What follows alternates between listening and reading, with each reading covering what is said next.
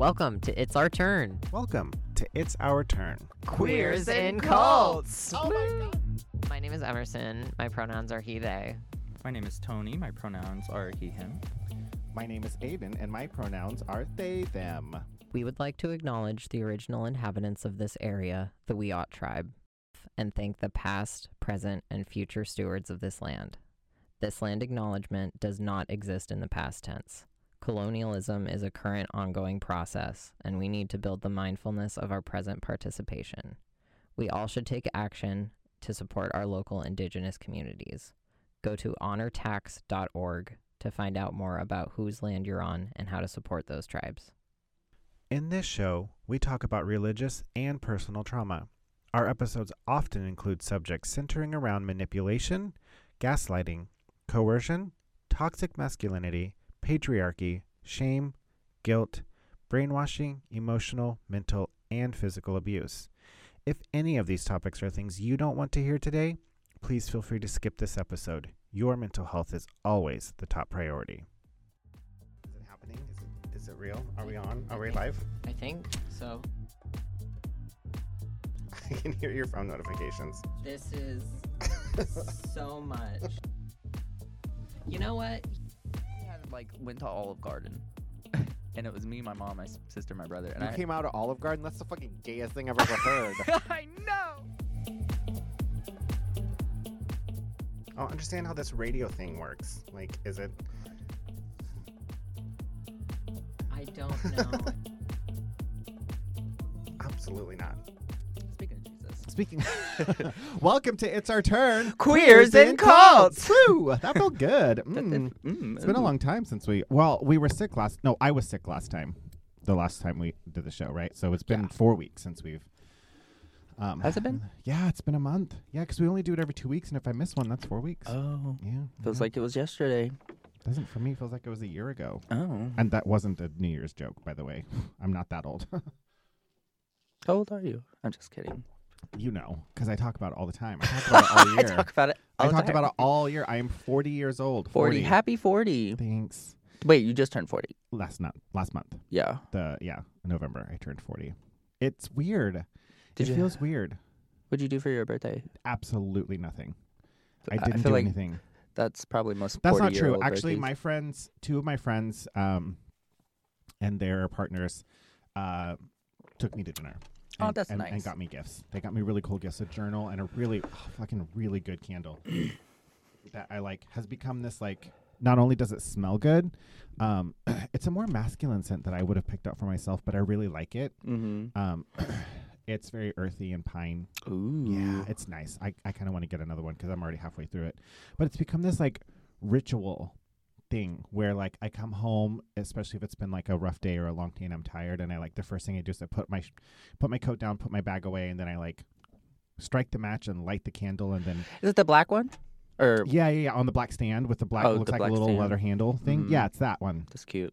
It's nice, and then I like, it's one of those like when I light the candle, that means I'm home. I'm home, and it's time to like take a breath, and then the fragrance happens shortly after, you know, and you can smell the candle. So, and smell is like one of the strongest associations, at least for me. So, I wonder how many people have like those kind of ritual things when they get home but don't realize it. I think most people do, in fact, like, which is so ironic that I was thinking about this because I was talking to I was talking to Holly, which, you know, they've been on the show before, and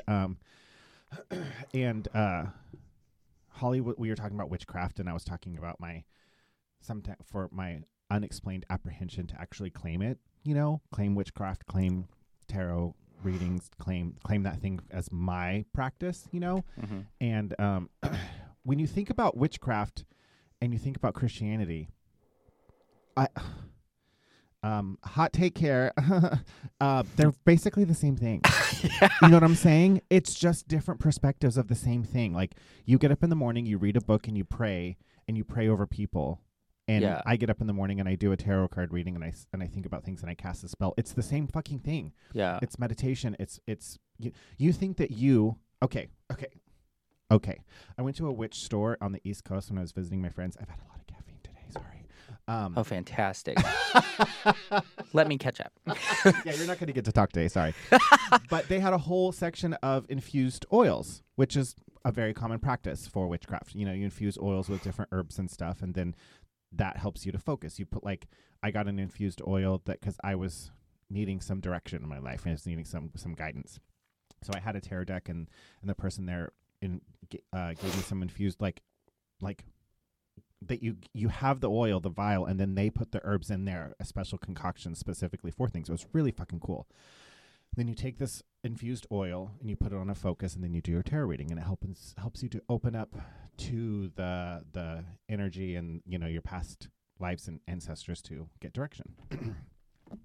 Which reminded me of when we would take anointed oil that my pastor had scented so that it would smell good, with like cinnamon and cloves and some other things and stuff. And then we would touch people and pray for them. You don't think that was fucking casting a spell? Yeah. It's the exact same thing.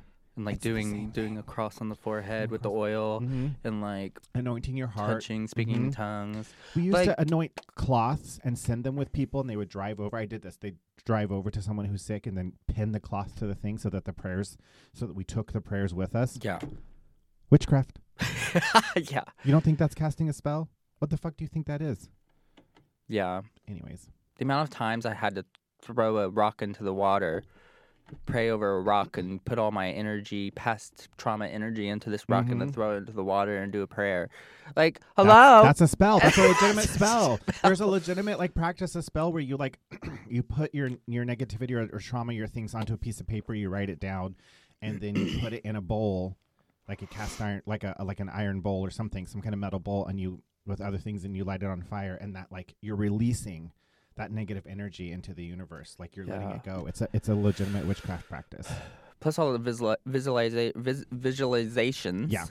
That is used in Christianity for spiritual warfare and stuff. Manifesting, when people it was so ironic to hear Christians talk about, those new age people just with their crystals and manifesting shit, and then they'd be like, I'm gonna name it and claim it. And you're name it and claim it, sweetie. What exactly do you think manifesting is? What? Explain to me how those are different, please. Please tell me right now. I'm gonna name it and claim it. I'm gonna name it and claim it. But those new age. Yes, God. Name it and claim it. Bring it on. Simatai tamatai. What was the other one? Shut up. Should have bought a Honda, bought a Dodge.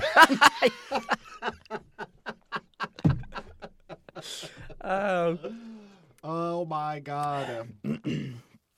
Yeah. It's so funny. For all the Catholics listening right now, we are sorry.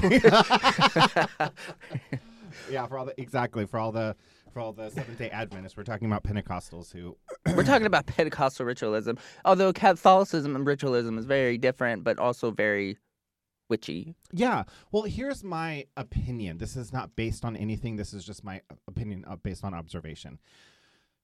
We're all tapping into energy. That's what we're doing, and we're just accessing it in different ways. Of course, the experience we had was very problematic because it was proprietary. Is that the right word? Where it's like, this is ours. It belongs to us. It was there's a lot of ego involved. Yeah. With the way we thought and our perspectives and we definitely used it to hinder other people, and that's not okay. That's not okay. But if you're just, hey, I tap into the universal energy by believing in God and Jesus, and that's how I access it. That's fine. That's what gets me through life. Good for you. That's great. And then the person down the street. Goes out into the woods and has a full moon circle and taps into the energy that way and does a dance, lights a fire, lets go over of their, energy, and then they're happy. That's great too. We're all just tapping into energy. We're all just tapping into whatever is out there that is helping us get through the day, and helping us to find our future. And that's very human, Yeah. It's very human. Yes, absolutely. And there's a million different ways people do it and have done it throughout the years. I was reading a spell book that I borrowed from Charlie Darling, a really incredible, amazing human and drag performer and artist. And I think they're definitely like a fake creature because they have way too much amazing magic talent to be a human. Which is just too incredible. They did this tattoo. They're the ones. Anyways. Yeah, gorgeous. Yeah, thank you. Thank you, Charlie. Thanks, Charlie. Amazing. I borrowed a spell book from them when I was reading about spells because at that time, of course, I think it was kind of carried over from religion, that everything had to be this big production. Everything was a production. Because in our experience, in my experience, especially as a charismatic Pentecostal, everything was about show. It was all about being seen. Yep. Ironically, by only the people in the church, whatever. It was being the better prayer warrior, being the better looking this, the part, being the better that, like being louder, dancing harder, whatever, Like the Holy Spirit had to favor you in front of everyone else, Yes, exactly. And it's very egotistical. It's so egotistical. It's so Lego. It's so Lego my ego.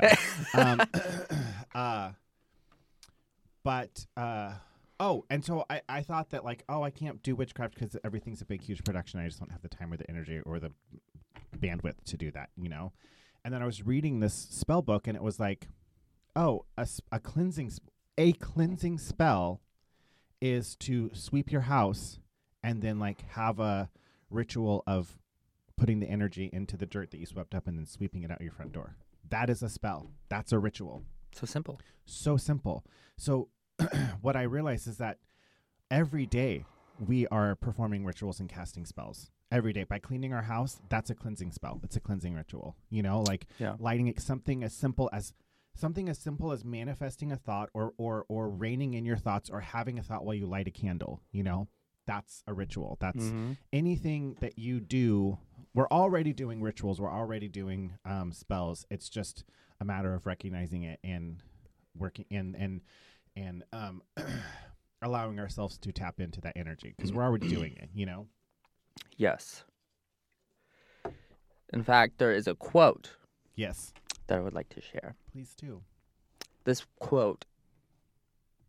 First time I heard it, I went, wow. Yeah. I said, powerful. I felt it. I said, shandaralala.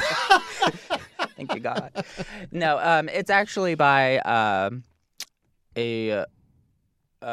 somebody called Albus Dumbledore. Oh, nice. Words are, in my not so humble opinion, our most inexhaustible source of magic, capable of both inflicting injury and remedying it. That's beautiful.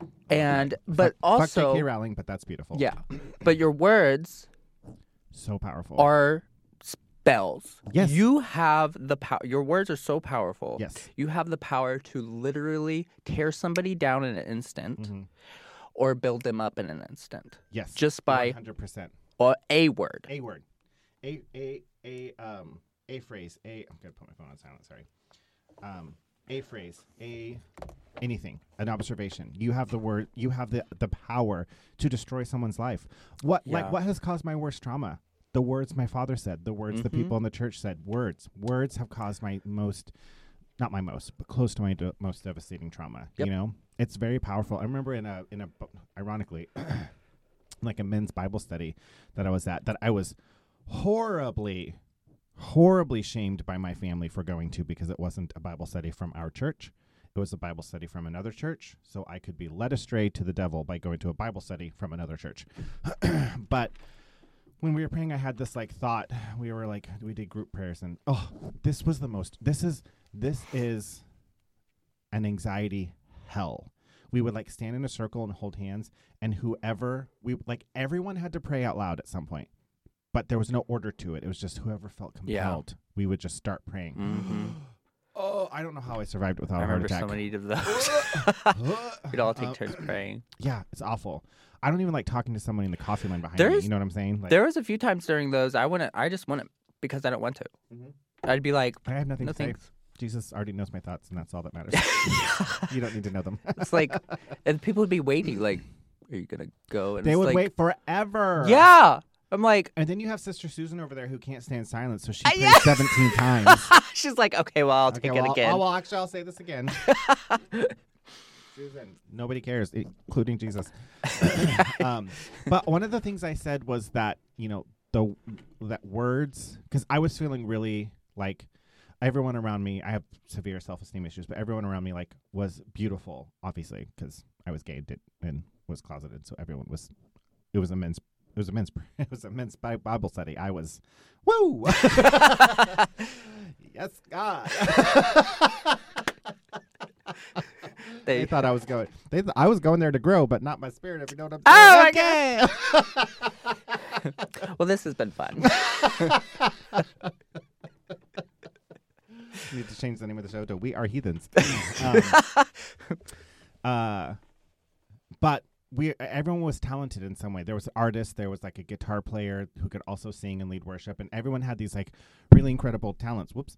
And I just felt like kind of useless because I wasn't like. The only thing I like really felt kind of decent at was writing, like writing stories and writing.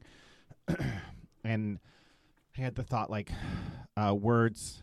I don't really believe in creationism, but it's still applicable. I had the thought words created the world and words will destroy it. You know, because at the time we believed in creationism where God spoke the world into existence, and then at the end of the world he was just going to speak it out of existence. So words created the world, words will destroy it. Which I don't believe that specific statement anymore, but the concept is still really powerful of like words have the power to create and destroy. Yeah. And I definitely feel, I've said on here that I believe that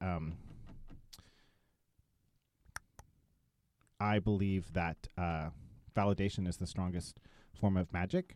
And so, validation is just telling someone that they're valid, like using your words to do it. So, yeah, I agree. Words are very, very powerful. Especially your child. Especially as a child. Especially to a child. Yes. I mean, it's like if you don't validate your children, get fucked. Yeah, exactly. Exactly. You don't deserve them. Oh, God. Which is like so many people grow up with like anger issues or depression or the list goes on all of negative effects from a lack of validation from their parents. I read a book about CPTSD, complex post-traumatic stress disorder, which is predominantly in this, at least to my understanding, predominantly caused by parental neglect, being neglected as a child. You can get CPTSD simply by your needs not being met. Like even if your parents are actively horrible to you, but they're neglectful. They don't feed you when you're hungry consistently. They don't tell you that they love you. They don't validate your feelings. They just don't support you and validate you. They don't show up to your games, your basketball games, and your award ceremonies, or you're in your room crying because you hurt yourself and no one shows up. Yep. You have intense emotions and they don't recognize or meet them. That causes fucking trauma. You have to show up for your kids. You have to be there. Like, it's not just like, oh well, they'll grow out of it. No, they have trauma. They will have trauma from that. You know, it infuriates me how easy it is for horrible people to have children. Let's just say it. It just infuriates me how many children like. I know I talk about how I don't like children, and I don't want to have them. I don't want to have children in my home. They are gross and loud and annoying. But like, I have a passion for like childhood development and seeing that children like deserve to grow up feeling good about themselves. Yeah. You know? Yeah. That's why it's so important for it to be a choice. Yes. Come on, because you have people who accidentally, have a child and they're living in some states where they can't get an abortion, and then they're forced to be a parent, and some people are not ready to be parents, and that child is going and that child's gonna unfortunately grow up around that, and it's like, give somebody time to actually decide when they want to be a parent and when they feel like, okay, I think I'm more ready. Listen, you have to fucking be 21 years old to drink and 25 to rent a fucking car, but you can have a child. You can be 10 years old and have a fucking as long as you hit puberty, you can have a child whenever the fuck you want, or have to, or forced to is what I really mean. Yeah, like it's like give people time. Give people time. Let them develop, or let them just not like I don't like. I use like sarcasm as obviously as a defense mechanism. That is not That is not secret on this on this podcast. But like realistically, I've always wanted a family. Growing up, all I wanted to be was a father. I've always wanted a family. What my dream was to be basically a house husband, you know, like a house spouse, a house spouse. And I wanted to like raise kids and cook and clean and do the thing. I just wanted to do, that's what I wanted to do. I've wanted to do that. But as I got older, my trauma got worse and I recognized how bad my symptoms are. And now I can't handle it.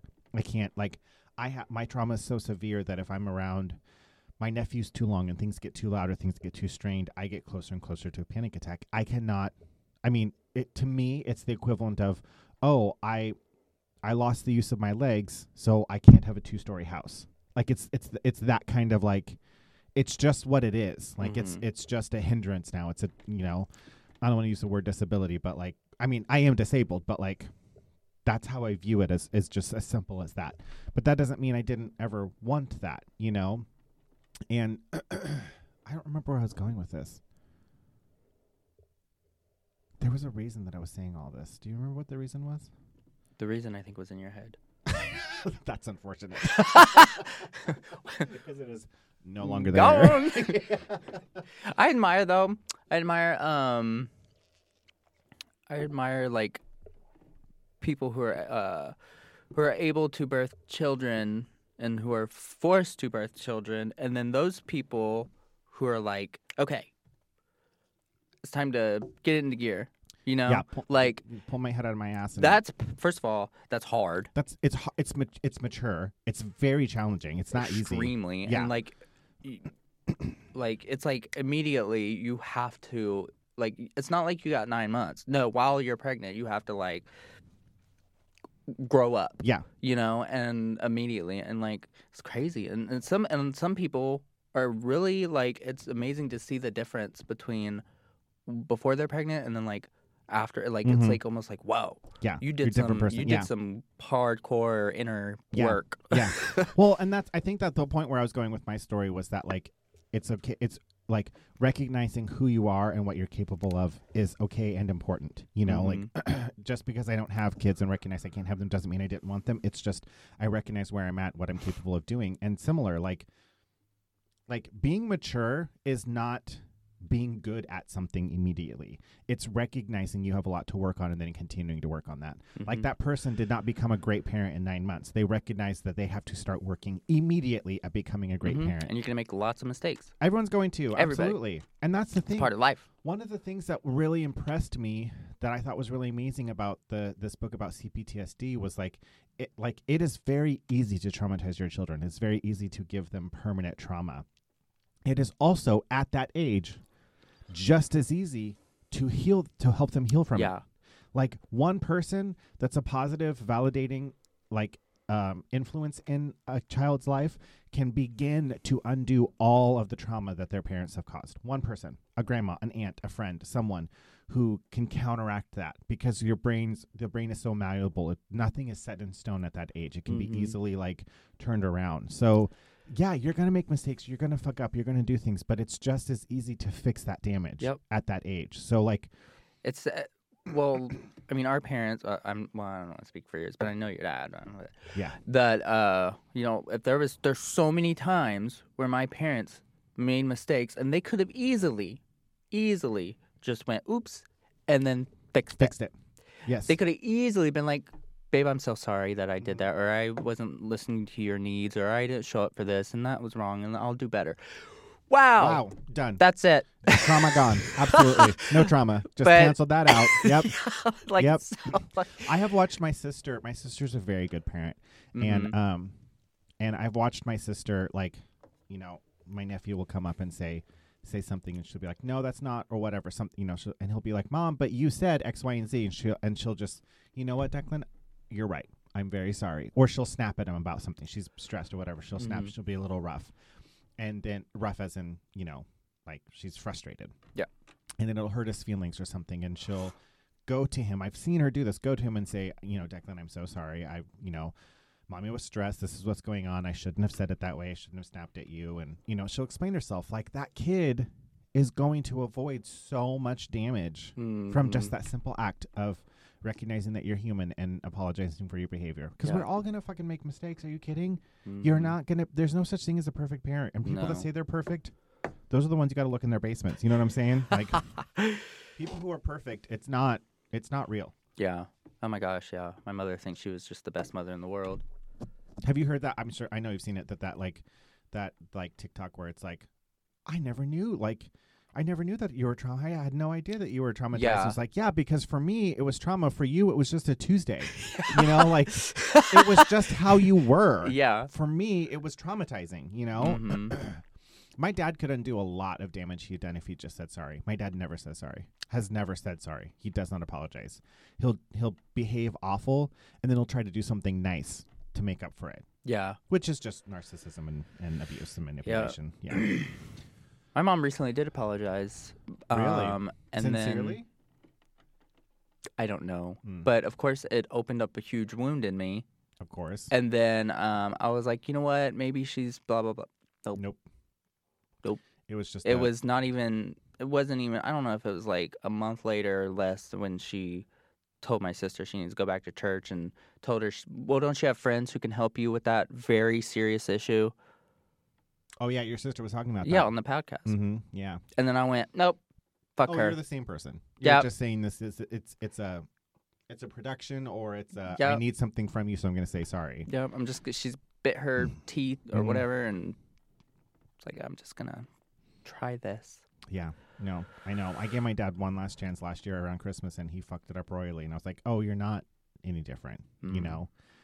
I was talking to my aunt this week about it, and you know, she was saying like, "Well, you know, he's a lot better than he used. You know, he's doing a lot better. He's really trying." And I'm like, his better than what he used to be is still horrible. The bar is on the floor. Yeah, exactly. Like he was him being better than he used to be is still really bad. Like it just feels better because it's not unbearable and horrible, but he's still an asshole. He's still behaving poorly. He's still being abusive. So it's not like just because and that's, I think, a trap that a lot of people get caught in is that, oh, it's not as bad as it was. No, but it's still bad. Like the reference doesn't change. So it doesn't matter if he was like at a 10 above the reference and now he's at a 6. That seems so much better. The reference hasn't changed. He's still being bad, if that makes sense. You know, it's a lot of abusive people.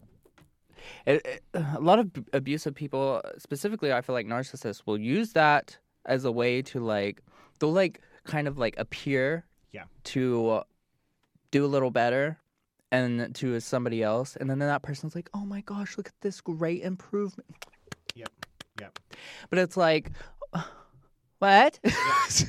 we were as kids, we were so thankful for like the one day that Dad wasn't mad, or if he could keep his shit together on Christmas, or if he could, you know. But also in relationships, abusive people use that. Yes. No, that's what I was saying. To keep people. We were so thankful for that one day that, you know, like we thought that was going to like undo all of the other bad shit. You know, it just felt like, oh, well, maybe he's getting better. No, he wasn't. Just that one day was just enough to kind of keep you pulled in, keep you engaged. When you have somebody who gives absolutely nothing and then they finally give just a tiny little something, and then you're like, oh, look, I love them. I love them. Look at them. Look at that. That's wonderful. That's so nice. It's like, okay, but like, let's think about this for a second. Yes. Critically. Well, and so on that note, let me just rustle around these chords because I got something to say. Woo! Flip the table. Where's the table? Let me flip it. We need to buy like little tables that we can have, like little like dollhouse tables. We can flip the table. Is that I think that's why so many narcissistic, abusive people are drawn to religion, because there's so many there's so many firm things. Like divorce is a perfect example. You know, I think a lot of abusive people go to churches to find a wife because when divorce is such a horribly observed thing, like you can't ever get a divorce, then they can just, that's what my dad did. Like he behaved for 6 months and convinced my mom he was a good person. And then 2 weeks after their wedding, he became the asshole he is now. Yeah. Again, That happens a lot. And I think these harsh rules is what allows narcissistic, abusive people to thrive in religious environments. Mm-hmm. If the amount of times my mom and I during my ex-wife was physically abusive, verbally abusive, like cheated on me and broke a bunch of rules that our church had, and they were still like, well, she said sorry, so you should stay married because divorce is the most horrible sin. Like, excuse me? Like, so Jesus wants me to be married and miserable because that's what he prefers than to be happy and divorced and not abused? That's what you think Jesus prefers? Do you think that his, like, it... Murder is also a horrible sin, and if I'm in this relationship much longer... If all of the sins are the same, and Jesus forgives them equally... Don't know what happened if she disappears. Not that I would ever do that, but for real, like being like that. My mom, when she married the devil, incarnate, which my mom's obviously, we all know, people who listen know about her, Yes. but she got with this man. They eloped. I got off the bus one day and she had a big rock on her finger from school. She's like, I got married. She was outside smoking a cigarette with a big ass ring, and I just shook my head and walked inside. Anyway, but this man was so heavily abusive, physically and emotionally, and of course she's a narcissist, so she kind of fed on it a little bit. But it got to a point where it was like, ooh, this could be serious. Yeah. And her mother, my mom's mom, very Christian, told her that divorce is a sin and you just need to stick it out, while she's getting thrown across the kitchen, kicked physically out of her bed at night while she's sleeping. Where's what? At what point do you think? What kind of human do you have to be? And this is something I experienced a different situation, obviously, like with my parents. When I came out, being gay, being queer, being non-binary, all those things. At what point in your religion did the rules become more important than your family? So you as a parent want to watch your daughter being thrown across the room, physically beaten, kicked, all of this emotional damage. You would rather know that's happening than to have her commit the horrible sin, quote unquote, of divorce that can be immediately forgiven. Because that's how Jesus works. Mm-hmm. Let her fucking sin for a little bit. She can be a Christian until she's that 5 seconds that she signs that divorce papers. Sorry, Jesus, it's all done. Yep. Never happened, because that's how Jesus works. Forgive and forget. That's how it works. So what is it that's so horrible? You would that is. I was thinking about this the other day when parents. I don't remember who it was or who told the story, but about a queer kid, a kid coming out as gay, and their parent telling them, I think their parent was a pastor or something. It was a very fundamental Christian person, that they would rather their child be dead than gay. I think I saw that. There was How? At what point? What kind of person, what kind of religion, what kind of Jesus, what kind of, Christianity do you follow that you think that's how Jesus feels? Mm-hmm. You are full of shit. Yeah. You are not serving Jesus. That's what I want to tell you. What you all need to know, you are not a Christian if you act like that. You are not serving Jesus. If there is a God and there is going to be a rapture, you will be here on this earth. You are not going. Jesus does not want you. If you believe in Jesus, that's not how he behaves. You're Sorry. Gonna go up to him and you're gonna be like, oh my gosh, I prayed and I did all these things and I loved you, and he's gonna look at you and be like, sorry, I never knew you. Yep. Don't know who you are. Back away from me, heathen. So you spent all of your time agonizing in prayer over your queer child instead of, I don't know, feeding the hungry, housing the houseless, doing literally any fucking thing. We got mega churches out here doing crazy shit during Christmas where people are flying through the air and there's big lights and productions and steam and all this like they put money, thousands of dollars into big money into that shit. And meanwhile, there's people outside of the church just beyond the walls who are starving to death or who have no homes, who are struggling with addiction, who need a simple just a sandwich, a fucking sandwich. Just a sandwich. They need a sandwich. They need just somebody to reach out and hi. How are you? Be kind would be great. Being kind would be wonderful. Yeah, I just don't understand the concept of got all that money. And I mean, I hope this doesn't sound conceited because I don't mean it to be, but especially when I left the church, especially when I left religion and I realized that being a good person, like when my motivation for being a good person was no longer, because I went through like this, okay, I don't believe in heaven, so me being a good person isn't gaining me points towards anything. I believe that when I die, I'm going to be done. I mean, I believe in reincarnation, so I believe that like my soul will go to something else, but I don't believe I'm going to heaven. I don't believe in heaven or hell. When you die, that's it. So it's like, what's my motivation for being a kind person? I have a lot of trauma. I'm very angry and very frustrated. I'd rather be mean. It's easier for me to be mean. I am not like, and I mean this very sincerely, I'm not, and I don't know if this is neurodivergent or just my personality or just that I'm an asshole, maybe a combination of all three. But like, I'm not interested in your stories about your kids. I don't want to hear about how your grandchild got a new job while I'm waiting for my coffee. I don't care. Like, I don't care. Like, cool, you got a perm. Wonderful. I'm happy for you. I don't fucking care. That was one of the things I struggled with the most as being a hairstylist is people talking about their dumbass lives. I don't care. Like, it's like, I genuinely, and I mean that, I mean, I'm saying it comically, but I mean that sincerely. I'm not a person who actively is like, oh, people are amazing. But I'm not okay with being that person. I believe that people deserve to be treated well. I believe that people deserve kindness and compassion and validation and sincerity. I believe that it is not appropriate to talk like that to people. I believe that if someone feels like they want to share their happy life with you about how proud they are of their grandchild, you should validate that because that's like, it doesn't take any effort and it makes them feel good. People deserve to be treated well. And we know what my motivation for that is? Simply that. I'm not trying to add up any points to go to heaven. I just think people deserve to be treated well. So it is just so baffling to me when Christians who claim to be following Jesus, who said people deserve to be treated well, and they're actually trying to earn points to go to heaven, treat people like shit, like utter shit. You think Jesus is okay with you yelling at the barista because they got your temperature on your coffee wrong? You think that that's okay? And you're actually the person that you say that you're supposed to be the person that people should strive to be like. Calling a 15-year-old girl a murderer for trying to get an abortion. Yeah. Screaming at her while she's going in. You think that's how Jesus wants you to act? That's protesting insane. Pride parades? Like physically hurting and hindering and like abusing queer people? You think that's how Jesus wants you? And you're supposed to be the standard for good behavior? I'm a heathen, and by your definition, I'm going to hell. I have nothing to lose. My life is only going to get worse according to you.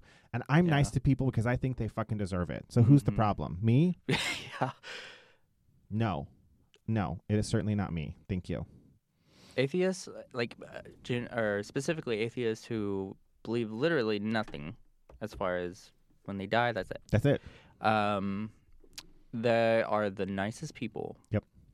Genuinely, that you will come across. Yep. And it's like, okay, but they have nothing to gain.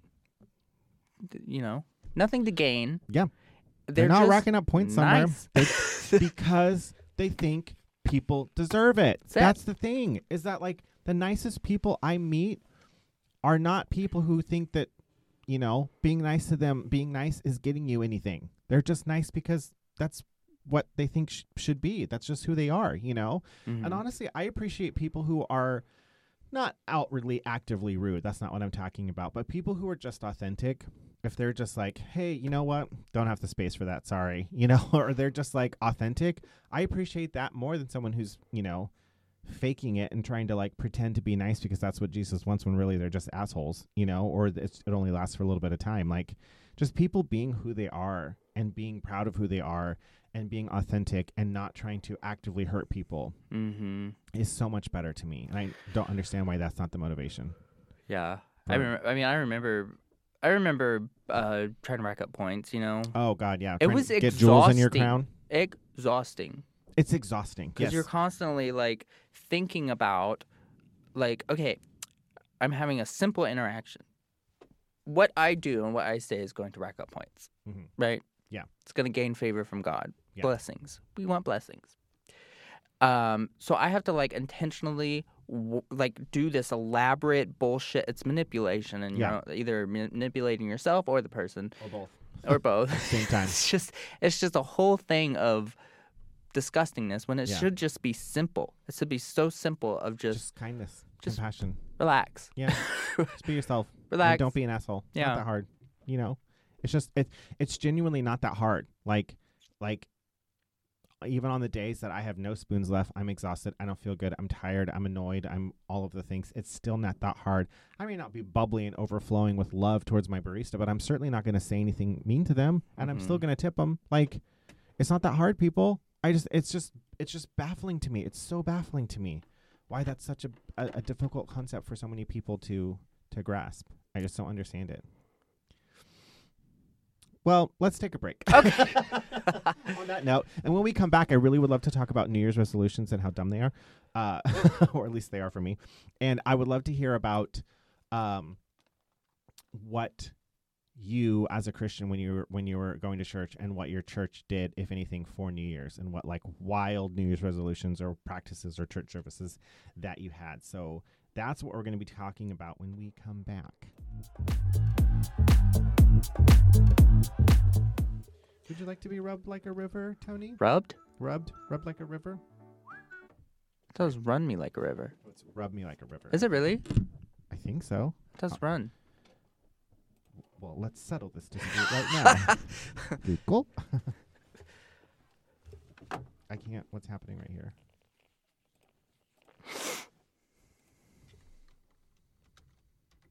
River by Bishop Briggs. Lyrics. Run me like a river. You're right. I always thought it said rub me like a river. What does that mean? Run me like a river? Run me like a river. I don't know. I need to find this out. I need to understand What this. does this mean? What does it mean? Cut me down the middle. Okay.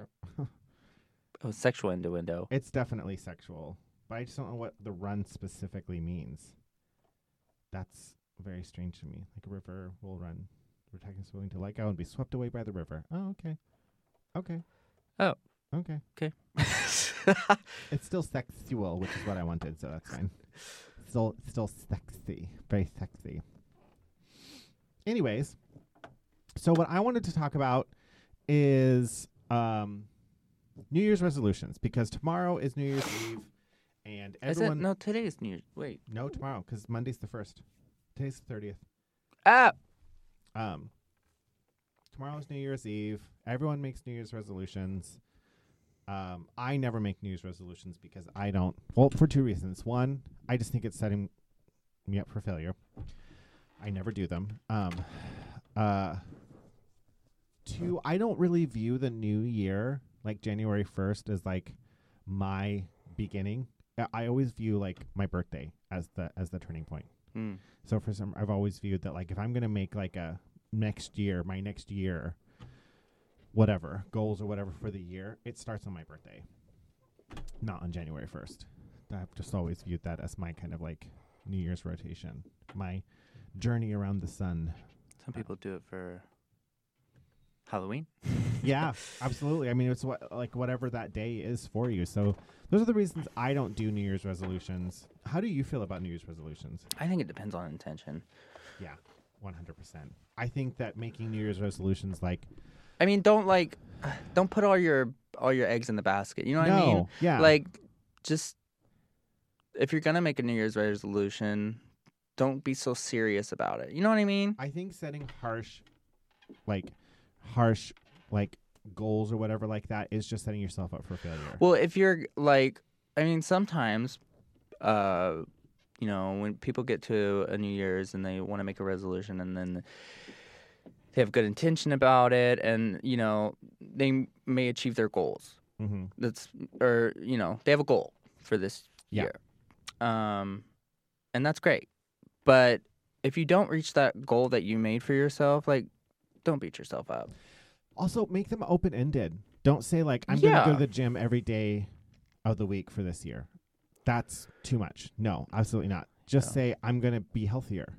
Like, my Mhm. goal is to be healthier this year. I'm going to have intention My on my goal is health. to be healthier. And then I have things underneath that intention that are Mhm. specific, including going to the gym or eating healthier or not eating after a certain time at night or whatever. Like those like footnotes underneath the main title, the other bullet points on your thing is fine, but make the resolution if you're going to make that open-ended. I think a lot of people just get too upset with themselves Yeah. because like there is a stigma around New Year's resolutions. Like you got to stick with it. You got to do it. It's like Yep. everybody's on their own walk. Yep. Like shut the fuck up. Calm the fuck down. Yeah, exactly. No, don't. Like, yeah, I really genuinely feel like most of them are just setting yourself up for failure. I think setting goals and intentions is really smart. Especially if it's kind of like your turning point. That's great, but like New Year's resolutions, I think are just a really, really bad habit. Besides, make a goal on a full moon. Like do it like the real OGs. Exactly. Do it like the Lord intended, on a full moon, naked in the forest with other witches. Exactly. But what I would love to hear about is if you personally had any like wild New Year's resolutions when you were a Christian, or if your church did anything like really strange for New Year's. 'Cause mine did. I can't recall specifically New Year's or anything. We had like New Year's worship celebrations. Yeah. And stuff like that, but I don't really recall like any crazy it was all crazy anyway. So it's like I don't know if the New Year's was any different. But no. But what about you? We had what did we call them? There was a name for them. I don't remember what the name was, but we did this for most of my childhood up until probably when I was a teenager. We did it every year. But they were, gosh, I wish I could remember what they were called. It's right there. Maybe it'll come to me. But on New Year's Eve, whatever day that was, which really sucked if you had to work the next day, we would have a church service where it started at like 7 p.m. or 8, I think 7, and we would have church all the way until the New Year's. And then at like 11:45 or 11:50, we would have an altar service and we would pray in the New Year so that everyone was praying at midnight when the New Year's happened, when New Year's, it ticked over to New Year's.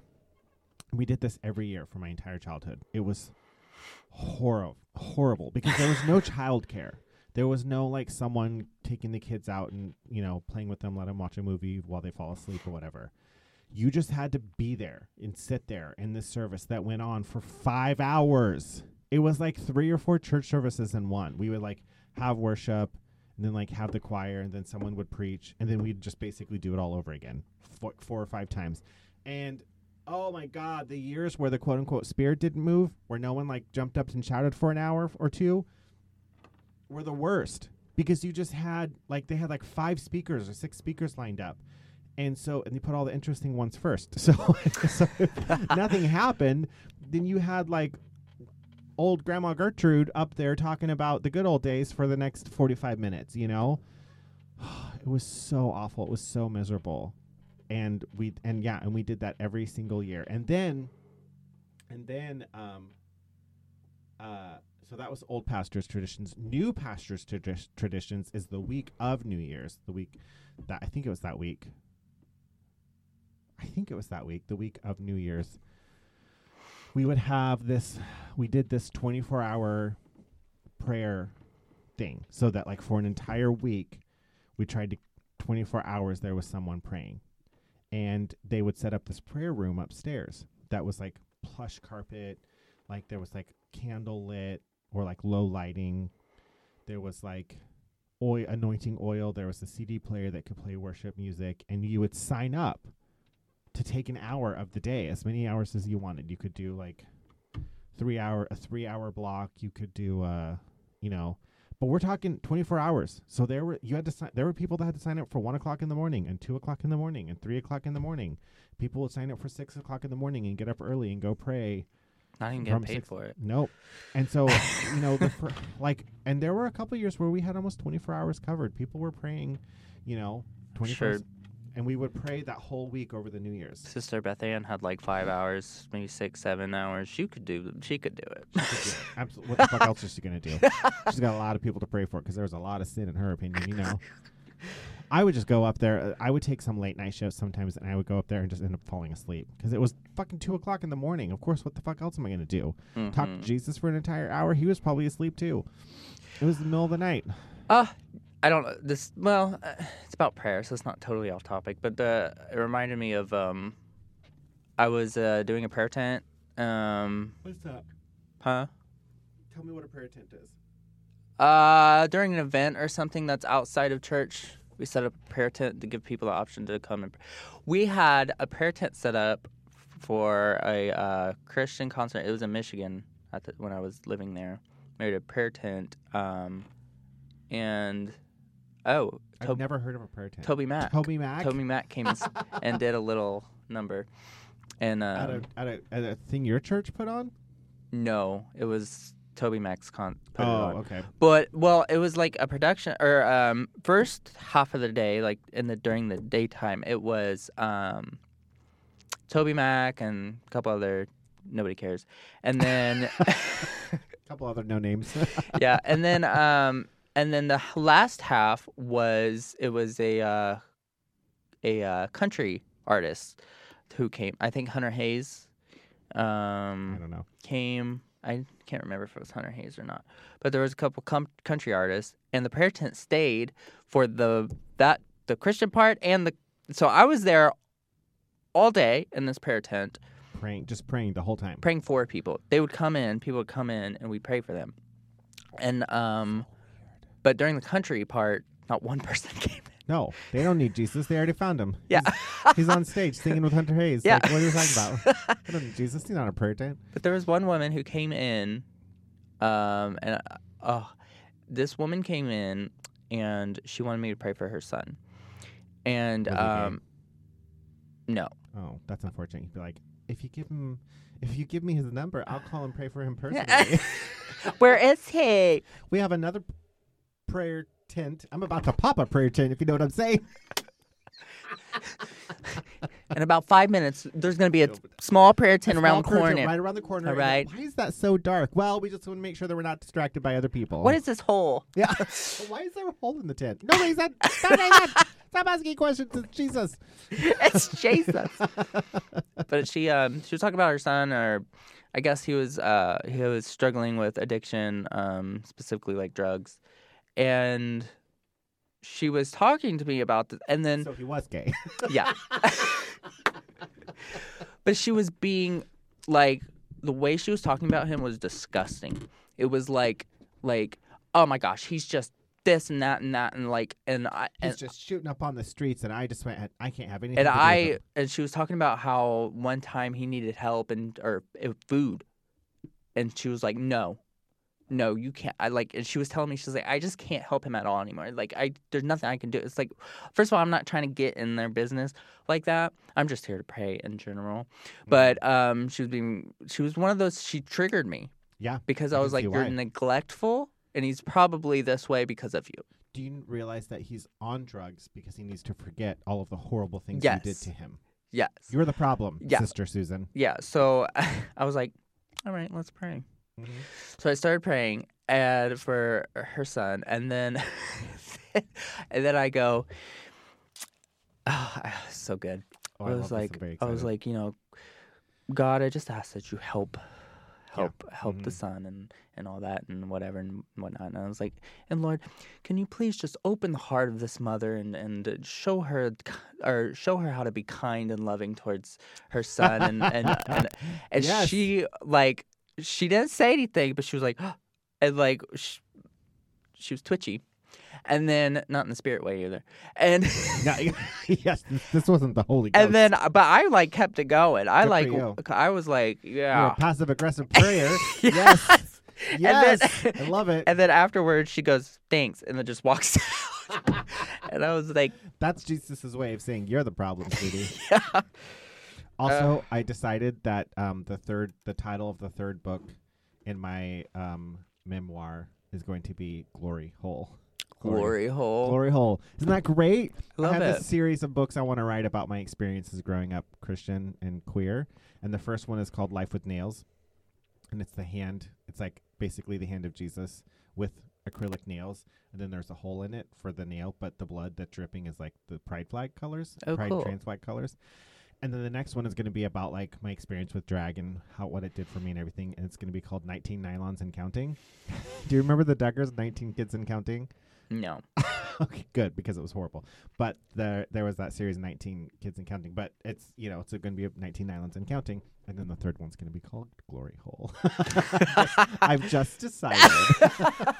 Because that sounds amazing. Like Glory Hole? That's perfect. Yeah. A former Christian definitely came up with that title, Glory Hole. Oh, yeah. 100%. I think so. If you don't know what a glory hole is, listeners, just Google it. It'll be fine. Your you won't regret it. Trust me. Please be at least 18 years of age. If you are under 18, do not Google anything. We are not recommending that at all. If you're under 18, you probably shouldn't be listening to this podcast. Do you have your parents' consent? To listen to this podcast, exactly. Anyways, that I love passive aggressive praying. That's amazing. Mm-hmm. I used to do that a lot, actually. Everyone does. Passive aggressive prayer. What do you think praying in church was? It was about gossip. It was about finding out, like, well, if you tell me the specifics, I'll know what to pray for. Okay, Christina, we know that you're just trying to like find out the gossip. We know it's just gossiping. But I know what I need to pray for. I just need to know what to pray for specifically. Names, dates, times, everything. Yeah. It was like that. I still There's every no boundaries. No, not at all. In the church. No, there really isn't. There really isn't. It's really unfortunate. Every year I think about those those praying in the New Year's and then also especially the week of praying, like having that week of praying.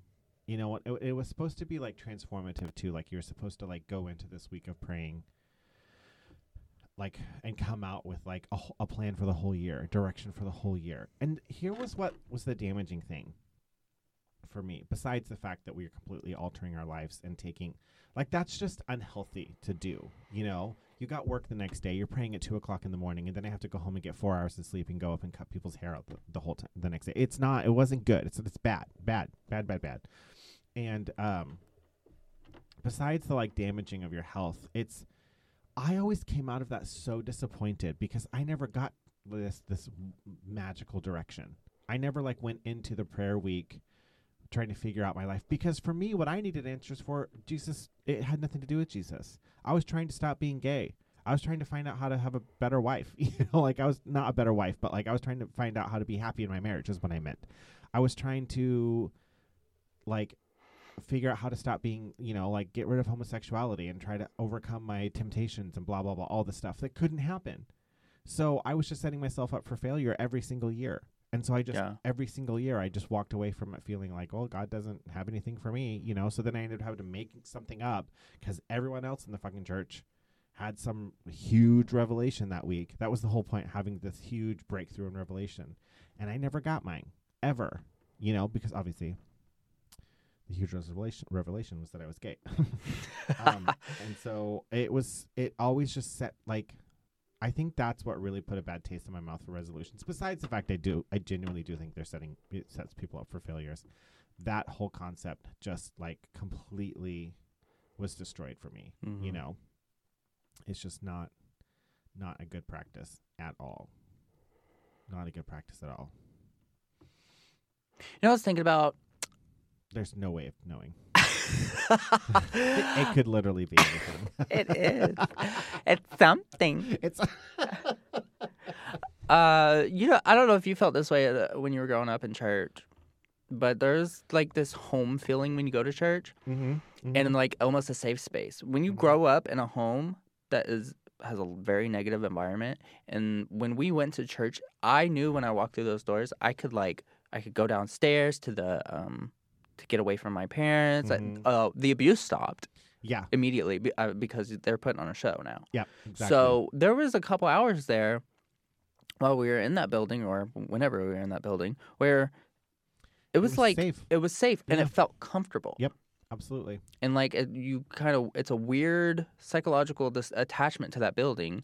Yes, like for incredible abusive association. Yep, families. Yeah, because for that like 2 hours or 3 hours that you were in church, your family pretended to be a good family. Mm-hmm. You know, like you knew that if you got in trouble, my dad wasn't going to yell at me or scream at me or abuse me. He was just going to like, get on to me or whatever. Like it wasn't going to be a big deal. I knew that I could get away from him for that couple hours. I could be in Sunday school or whatever, and I just knew for that few hours it was going to be good and everything was going to be okay, But then that also, like, for me, there was also the dread of when we left church, because I knew it was all going to go back to the way it was. Yeah.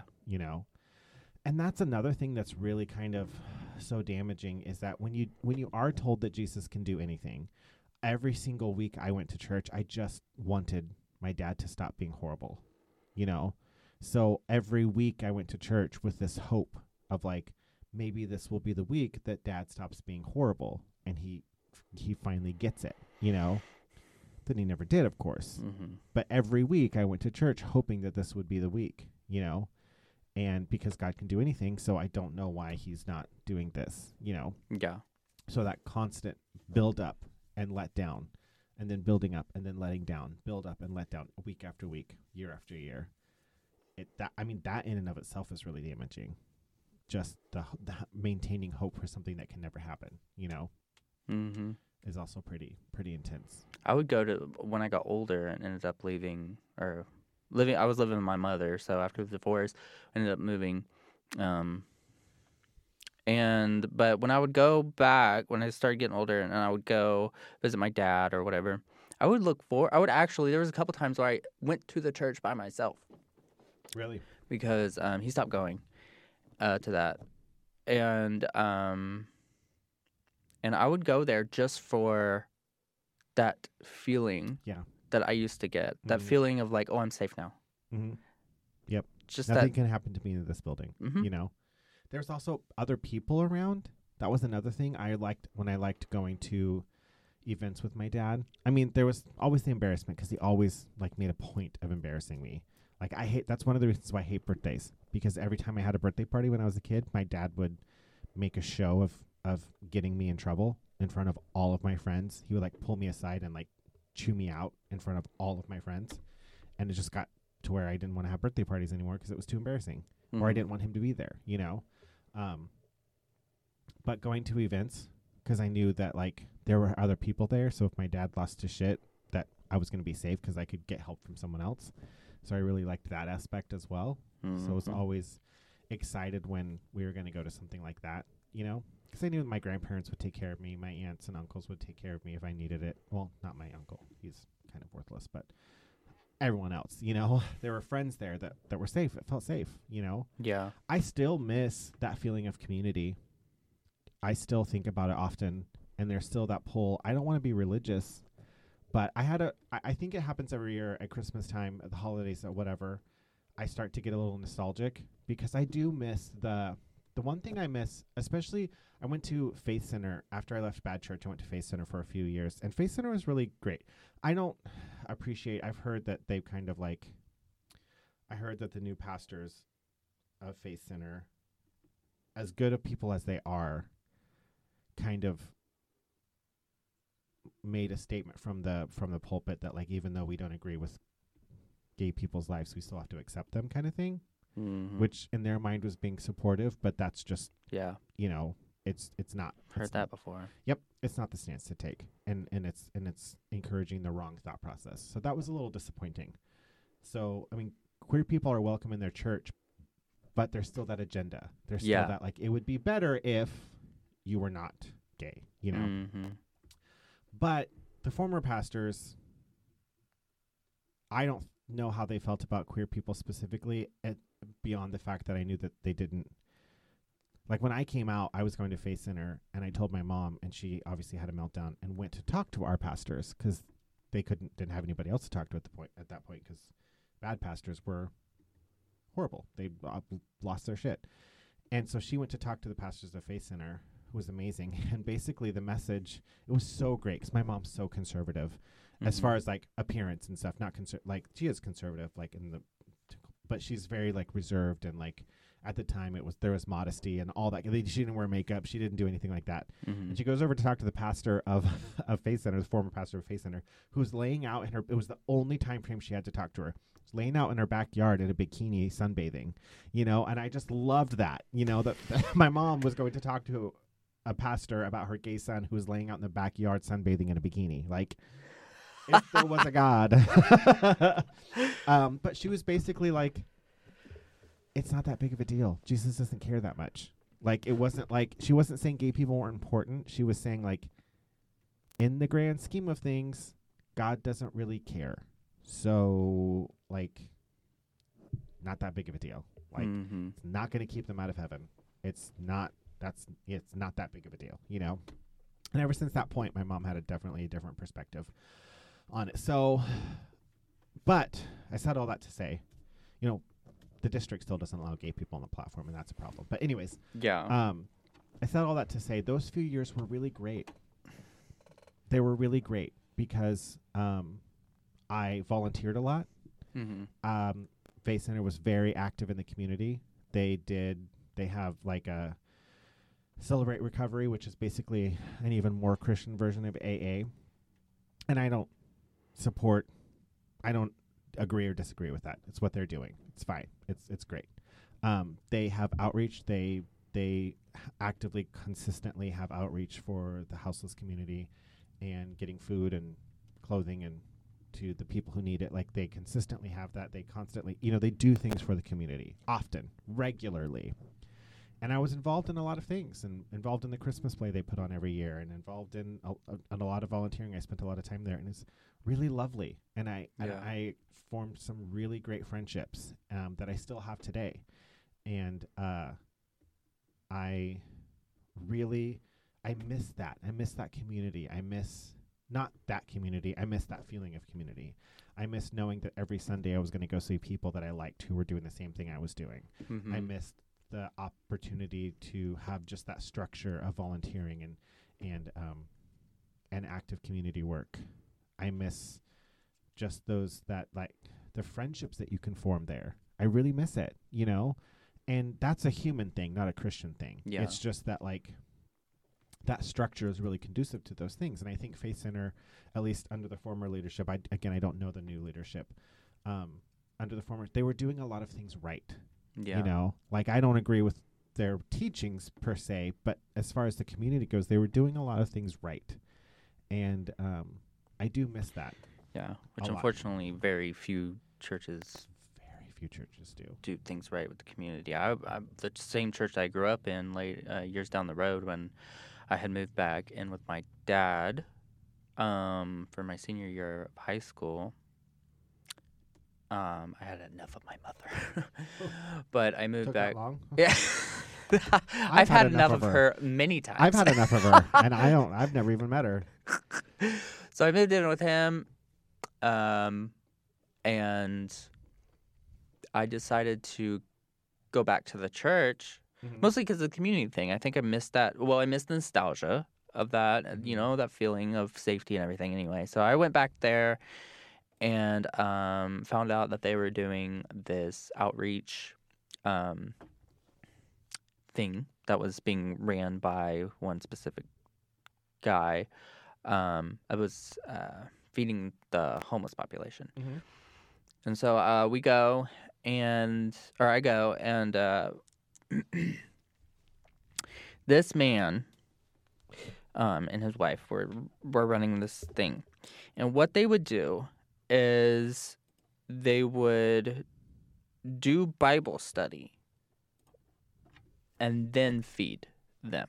Oh, I hated that. Yes. And then sometimes some of the people would show up after the Bible study to get food, and he would say something to them. Like he should have been at the Bible study. And like, first of all, and he would complain about it. People need, like, why aren't they showing, like, what? Because they don't need your religion. Your they need agenda food. is fucked up. Yes.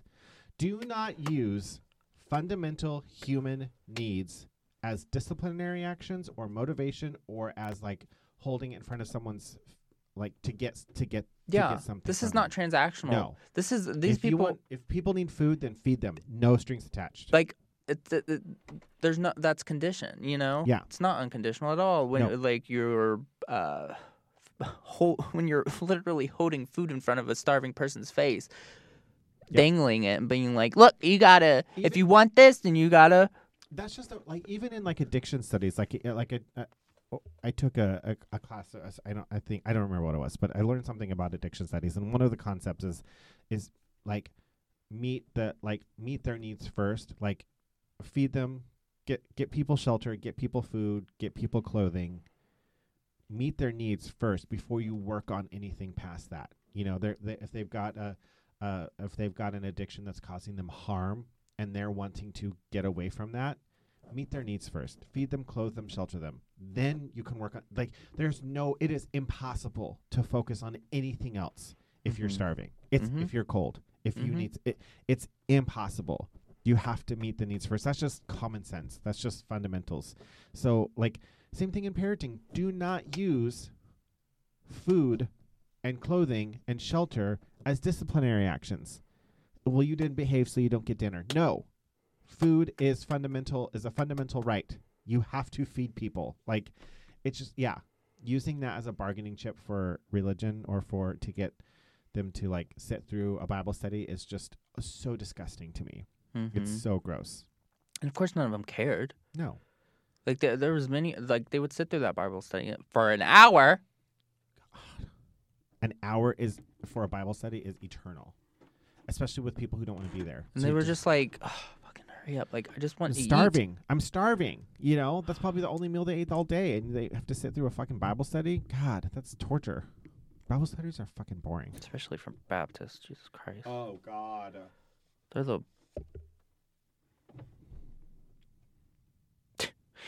Let me tell you what. It's amazing that I am not struggling with, like, hardcore drug addiction. Genuinely, same. Like, not just the trauma, but, like, just from that Bible study. From the Bible studies alone. That alone would send me into a spiral. Push me to the darkness, you know what I'm saying? Like, I swear to God, I'll do anything else. Bible studies, I hated Bible studies. They were awful. I hated them. It was like the worst talk show or podcast you've ever been to. Someone who, some uneducated, like, uninformed person grabs the Bible, reads 2 scriptures, and then has an hour-long opinion, like, piece. Yeah. An hour-long TED Talk that no one wants to hear. 9 out of 10 times it was out of context anyway. Yes, exactly. They just read the Bible scriptures because it was a Bible study, but they just really wanted to give their opinion and promote their agenda. They had nothing to do. They're like, you just read one of the 10 Commandments, and then you talked about how much you hate this other person and how they do. You're like, that's gossip, sweetie. You're just gossiping. You just read the 10 Commandments because you had to read something to call it a Bible study. Yeah, those were the worst. Yeah. The absolute worst. I didn't like that. No, not at all. You know, I'm starting school in, this just made me think of this. I'm starting school CR in January. I'm very excited about it. Yay. And one of the programs that they offer is they have therapy. They go through this thing, and you can get access to therapy, like 1 session a month for 12 months, or you get 12 sessions a year. And, you know, like, it re-ups in August, I think. So between now and August, I have 12 sessions with a therapist. And it's just part of the program for students. And the person I chose, just like out of the list, just looked at what they specialized. He was fantastic. He read my file, he read my description, read my things that I put in there. He asked my pronouns at the beginning. So considerate. So yeah, it was great. And he gave his pronouns and asked mine. So it wasn't just like, what do you want to go by? Like, it was, that's how it should be. And it was really great because I've had a lot of therapy. I have a lot of tools. I have a lot of I've learned a lot of things from really good therapists. So for me, I didn't want to like start at the beginning. I wanted to find someone who's like, can we jump into the deep end where I'm at and go from there? And he 100% did that. It was so fucking incredible, like to just have a therapist that listened to me, believed me, and met me where I was at. It was really great. It was a really great experience. But just one of the things that he went through kind of like some things that like, here's some things you could do to help with what you're going through. Like he's like, I'm not going to talk about like journaling and meditating because you've done that already. Like you know those things. I'm not going to talk about the basics. You're doing that. So let's talk about some other things. One of the things he mentioned was volunteering specifically. He said volunteering can be very helpful. Mm-hmm. And it's so simple. It's such a simple thing. I've just never thought of volunteering as a tool to help with my trauma. Yeah. To help with my anxiety, to help with my trauma, to help with the things that I'm going through. I've never thought of volunteering as an option that like benefits the community but also will help me heal. Yeah. It was helping others helps you. It really fucking does. It really does. If it's nothing else but a distraction from like all of the the storm that's happening in your head. If it's just a distraction from that, it's great. But like there's so many aspects of volunteering that really are very healing. Yeah. And so I mean I do some volunteering already occasionally, but I'm kind of wanting to get into this like find an organization or find a thing that I'm passionate about, and then be like, how can I help? What can I do? What's happening? What are you guys doing? How can I help with that? So, it just made me think about like when I was talking about Faith Center and how they did a lot of outreach and stuff. Like, I really do. That's kind of like if I was going to say I make a New Year's resolution, which I don't, and I'm not going to, but like if I was going to say a goal or intention, that's definitely one of them. Is like, and I don't just think like volunteering, like not just like, oh cool, this event's happening, I'm going to go volunteer at it. Like, oh, they're doing a drag show and they need a door person. That's volunteering, right? It is technically, and that totally counts. Whatever. I'm not saying that it doesn't, but for me specifically, I mean like I want to find an organization that is offering a service to people who need it. Yeah.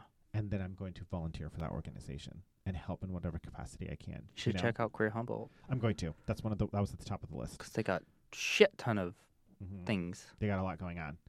They have a lot going on. So I'm wanting to. That's going to be my thing. That I'm going to be really trying to focus on in the next. Also, anybody who's listening, Queer Humboldt .org. I think it's queerhumboldt.org. Let me look. queerhumboldt.org maybe, and then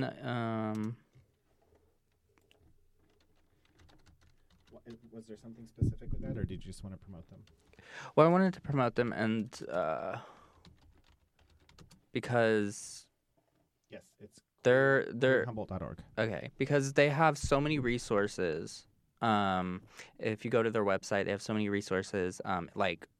So many, and if you just email them, like I emailed them about something, and they responded, and they responded quickly. within 24 hours, and they were very genuine. It wasn't like it was just amazing. Like they're amazing people who do a lot of things, and I definitely recommend, and you can follow them on Queer Humboldt on their Instagram too. Yeah, they were really great. I know the person who runs it, and they're a really good person. They have a community calendar that just talks about all of the queer things going on. Yeah. They support groups for trans and non-binary youth and parents and caregivers of trans and non-binary youth support groups. There's a lot. There's a lot of things going on. They have like NA meetings and AA meetings that are queer run, and that's cool. There's actually quite a bit going on I didn't know about. That'd be cool. So yeah, that's what I feel like that's what I would recommend for anybody if you're kind of like, if this is you're listening to this around New Year's and you're like, I don't know what to do, I don't have a resolution, or I want to make a resolution or whatever. That's what I feel like would be a really great thing to focus on going into the new year is volunteering, like volunteering with intention. not just doing something because someone asked, hey, I'm putting on this event, will you help me? But like finding something you're passionate about and then volunteering with that organization to help promote them. Like volunteering with intention, I think is really, really, really, really big. Yeah. It sounds like such a simple concept, but it really, there's so much about the process. You have to like set time aside for it. You have to like go whether you're feeling like it or not. You're getting out of yourself. You're taking from the energy that you have to give to something else and creating a difference in another person's life. Like there's so many steps. There's so much about it that can be really healing, I feel like. Mm-hmm. I have my, well, it's not a New Year's resolution. It's an intention of where I knew this, but I needed to be reminded because I guess I've forgotten it. And sometimes that happens. Happens very often for me. Yeah, but I heard somebody on TikTok. She just came across my page, but she was talking about. She said one of the most healing things that you can do is lose control. In other words, stop trying to control people around you. Stop trying to control people's feelings. Stop trying to control things that are out of your control. Yeah. Stop worrying so much about what other people think, what they feel, what they're gonna do, all that kind of stuff. And she was talking about like you put so much energy into that that it's exhausting, and you're hindering yourself. And so when you lose control, you give yourself kind of a space to, heal and be present. Yeah. That's a big one. That's a really big one. And it's amazing when you actually think about it, how like, because I think all humans do it unintentionally. 100%. Especially people with trauma. Yeah. Especially people with trauma. Because you want to control your surroundings. Yes. So that it can be, because you have this desire for a safe space or whatever. Yeah. So you feel like that you have to control everything, even people to a certain extent. And it's like, well, but that it is quite exhausting. One of the most valuable lessons I've ever learned is that, which is very common, especially for people who experience trauma, who have low self-esteem, who really struggle with that, is that when you manipulate the environment or manipulate someone unintentionally, when you are trying to get validation from someone. I'm trying to think of an example. A very basic example, and I don't know if this is going to be as clear as I want it to be, but like when someone says, like, "Oh, hey, do you mind going with me to the store?" And then, "No, I don't mind." "Are you sure? Because if you do mind, you don't have to go." Mm-hmm. You've just taken away their agency to like express them, like to be believed, to be validated. Like, so. Do you want to go to the store? Will you go to the store with me? Yes, I will. Are you sure? Because you don't have to. You've just told them that you don't believe them, that you don't believe what they're telling you, that you don't, that you're not, that like, you don't believe them at face value. And that starts this, and then they have to reassure you. Then they have to validate you. Then they have to, like, no, really, I promise, I really do want to go, totally. Then you're trying to get more out of them, like, well, I feel bad asking. No, of course, I always want to do. I'll help you anytime. Jesus Christ, Aydan, just call me out next time. At me next time. Are you kidding? It was so like life-changing and horrifying, and also very helpful for me to realize that that whole concept of trying to get that is actually taking away people's agency to just express themselves. Yeah. Wow. And that was a big one. That was a big one for me. Literally, me and my boyfriend just had this where I'm just like, he just wanted to give me something. Mm-hmm. He wanted to give, and I was like, "Are you sure about it?" And like that, he was like getting low-key annoyed. Sure, of course. Which makes sense. Yeah. I would too. Are you sure you don't have to? Like, are you sure this is okay? Are you sure you want to? Are you sure you want to? Yeah. It's that, like, you're taking away that other person's agency to just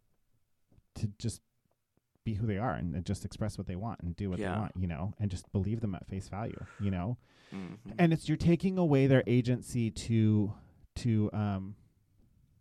especially if you go like especially if it's like we'll do the gift one. I'm trying to come up with really good examples. You know, like, oh, hey, I got you something. Oh, you didn't have to do that. No, I can't accept that. That's too much. You're taking away their agency to just do something nice for you. That they wanted to do. That they want to do. Like, just letting, like, the practice of just believing. Just believe someone. If you say, hey, can you help me? And they say, yes, I can. Just believe them. Just take that, you know. I have a friend who does that. And because I have a tendency to do the whole, like, hey, what are you doing tomorrow? Do you want to go to coffee? If not, if you don't want to go, it's totally fine. I completely understand. I know that Fridays are really busy days for you, so you're probably kind of tired. So if you don't want to go, I would totally get it. They're an adult. They can say yes or no. But now they have to, no, I promise, I really do want to go. I've definitely got the energy. I don't have anything going on. Like, are you sure you want to go? Like, because you really don't have to. No, I really want to see you. I really want to, like, I want to spend time with you. You're taking away their agency to just make a decision, to just be believed, to just express what they want. You know, you're setting up this, you're trying to manipulate the environment. And, and you're not doing it intentionally. You think you're doing it for the other person. You think that you're like giving them an out, or that you're, you know, like helping them to have multiple choices, you know, like, and really what you're doing is you're just manipulating the environment so that you don't have to deal with rejection or deal with, you know, the possibility of them, you know, like you're already setting yourself up that if they say no, you've already explained why. And you can just accept that as, oh, well, they were just too busy. They just didn't have enough time or whatever. It's not me. And it's like, it's not you. It's just them being honest with you, you know? And it gets really, for me, it gets really frustrating when people do that to me. And I think it's because I did it to so many people. I did it for so long, where it's like, if I said yes, believe me, I'm not lying to you. You know, I'm not lying to make you feel better. If I said I'll do it, I'll do it. Just believe me, you know? Yeah. Yeah. I've even got to the point where if someone says like, hey, I don't know if this is something you can do. I'm trying to think of an example of where they say like, where they counteract it with like, do you really think you could do this? And like, yeah, I can do that. You know what? I feel bad asking. Like, I'm so sorry I asked. Let's just forget it. Okay. If you don't want me to do it, that's fine. They're setting you up for that. Like, no, I promise. I really want you to do it. No, seriously, please let me help you. Let me help you. You know, they're setting up that, you know what? I shouldn't have even asked. I shouldn't have even asked. I feel so bad. I'm so sorry. We can just forget it. Okay. Let's forget it then. Dust off the old bridge. Yep. Okay. Don't have to. Okay, cool. Let's not do it. And then that when you just accept them for what they said to you, it causes like, what? I thought you were gonna. No, you said let's forget it, so I forgot it. Okay, like I'm taking you at face value. You know, I'm not explaining it very well, and I wish I knew what the name of the concept was, but oh man, it literally like changed my life when that therapist told me that. Yeah. Wow. It's amazing how much people do that and don't think about it. It's manipulation. Yeah. Is what it boils down to. It's you're trying to manipulate people into falling, into agreeing with you or helping you or not helping you or doing whatever, so that you can set up the scenario of either not having to deal with rejection, or set up the scenario of like, oh, no one wants me, no one likes me anyways. You're manipulating the situation. Yeah. And it's actually really unhealthy and can get very offensive. Yeah. Almost like trying to keep it in your court. You're being controlling. 100%. You're being controlling. Shut up about that. But you don't it's a self-defense mechanism because you can't handle rejection. You can't, like, rejection for me, it's like there's a thing called rejection sensitivity disorder, and it goes along with ADHD, neurodivergency, and also, but specifically trauma, like more specifically trauma. Rejection sensitivity is where it is world crushing for someone to say no. Like, hey, you want to go grab coffee? I'm not feeling it today. I fall apart. You hate me. You've always hated me. You've never ever liked me. This was all a facade. And so to avoid that, I tried to manipulate the situation so that I have a reason when they're done, And that whole, when people do the whole, like, I know this is a really big deal and I'm so sorry for even asking. I know you probably just like hate me for asking, but do you want to go to coffee? Fuck that. No, that's not, you're setting it up. You're manipulating the situation into getting the response that you want. They're either, most of the time when you say it like that, people are going to be like, oh, fuck. No, I really want to go. Trust me. I promise you. I really like you. You're the best person in the world. I would love to have coffee with you today. You're setting it up for that like intense validation as opposed to just letting people be, you know. I mean, that's what I was doing. Let me rephrase that. That's what I was doing. I was trying to set up. It's because I was just so sensitive for rejection. I just couldn't handle it. Yeah. I mean, it's not it that filters and translates into your relationships and your friendships. And then what that actually is you cannot believe that anyone would actually like you. So that was my thing, is that when I came out and I started making friends with people who had nothing to do with God or religion or church, there was not that commonality. I thought that my friends were patronizing me. I still have a hard time to this day believing that anyone wants to be my friend just because I'm a good person. Like, I have a very hard time believing that. And I have to like actively convince myself and remind myself that like people like me because they like me because of who I am. Like that my relationships aren't based on like my trauma or my, they're not patronizing me. For the first like 2 years the first people that I really connected with after coming out, for the first 2 years, I genuinely believed they were just patronizing me because they felt bad for me, that they weren't actually my friends. And it's I'm only your friend because all the money you have. Well, I'm going to school, so I was going to change real quick. Good thing you got yourself a boyfriend with a full-time job. Because I am broke. But did that make sense? I felt like I rambled on a little bit, but no, that makes a lot of sense. Does it make sense? Mm-hmm. Okay, good. It kind of like, honestly though, it's very helpful because see, that's like when you have this the knowledge or understanding, at least you may not be full understanding or whatever, of just something like that, then you're able to intentionally think about it when you do it. Yep, and you see it and you can recognize it. You can and you go, oh, okay, wait a minute. Not going to do that. Not going to say it that way. Going to reword it. It changed how I text people. It changed how I ask. And I'm sure, plans. like, even as you start to pull that back, you're probably going to feel uncomfortable. It's excruciating. Because you're not using your normal tactics. Yep. So, and then you're going to feel unsafe or something. Yep. I can already feel it. I'm imagining right now. Oh, 100%. I'm uncomfortable. Yes. And it's like, it's excruciating because you have to be okay with just like what you said and who you are, So if you say something, how many times have you done that? I know I've done it. This is just kind of an open-ended question. How many times have you said something or done something and then asked the person like, oh, was that okay? Was that too much? Is that okay? Are we okay? Like, what are they going to say?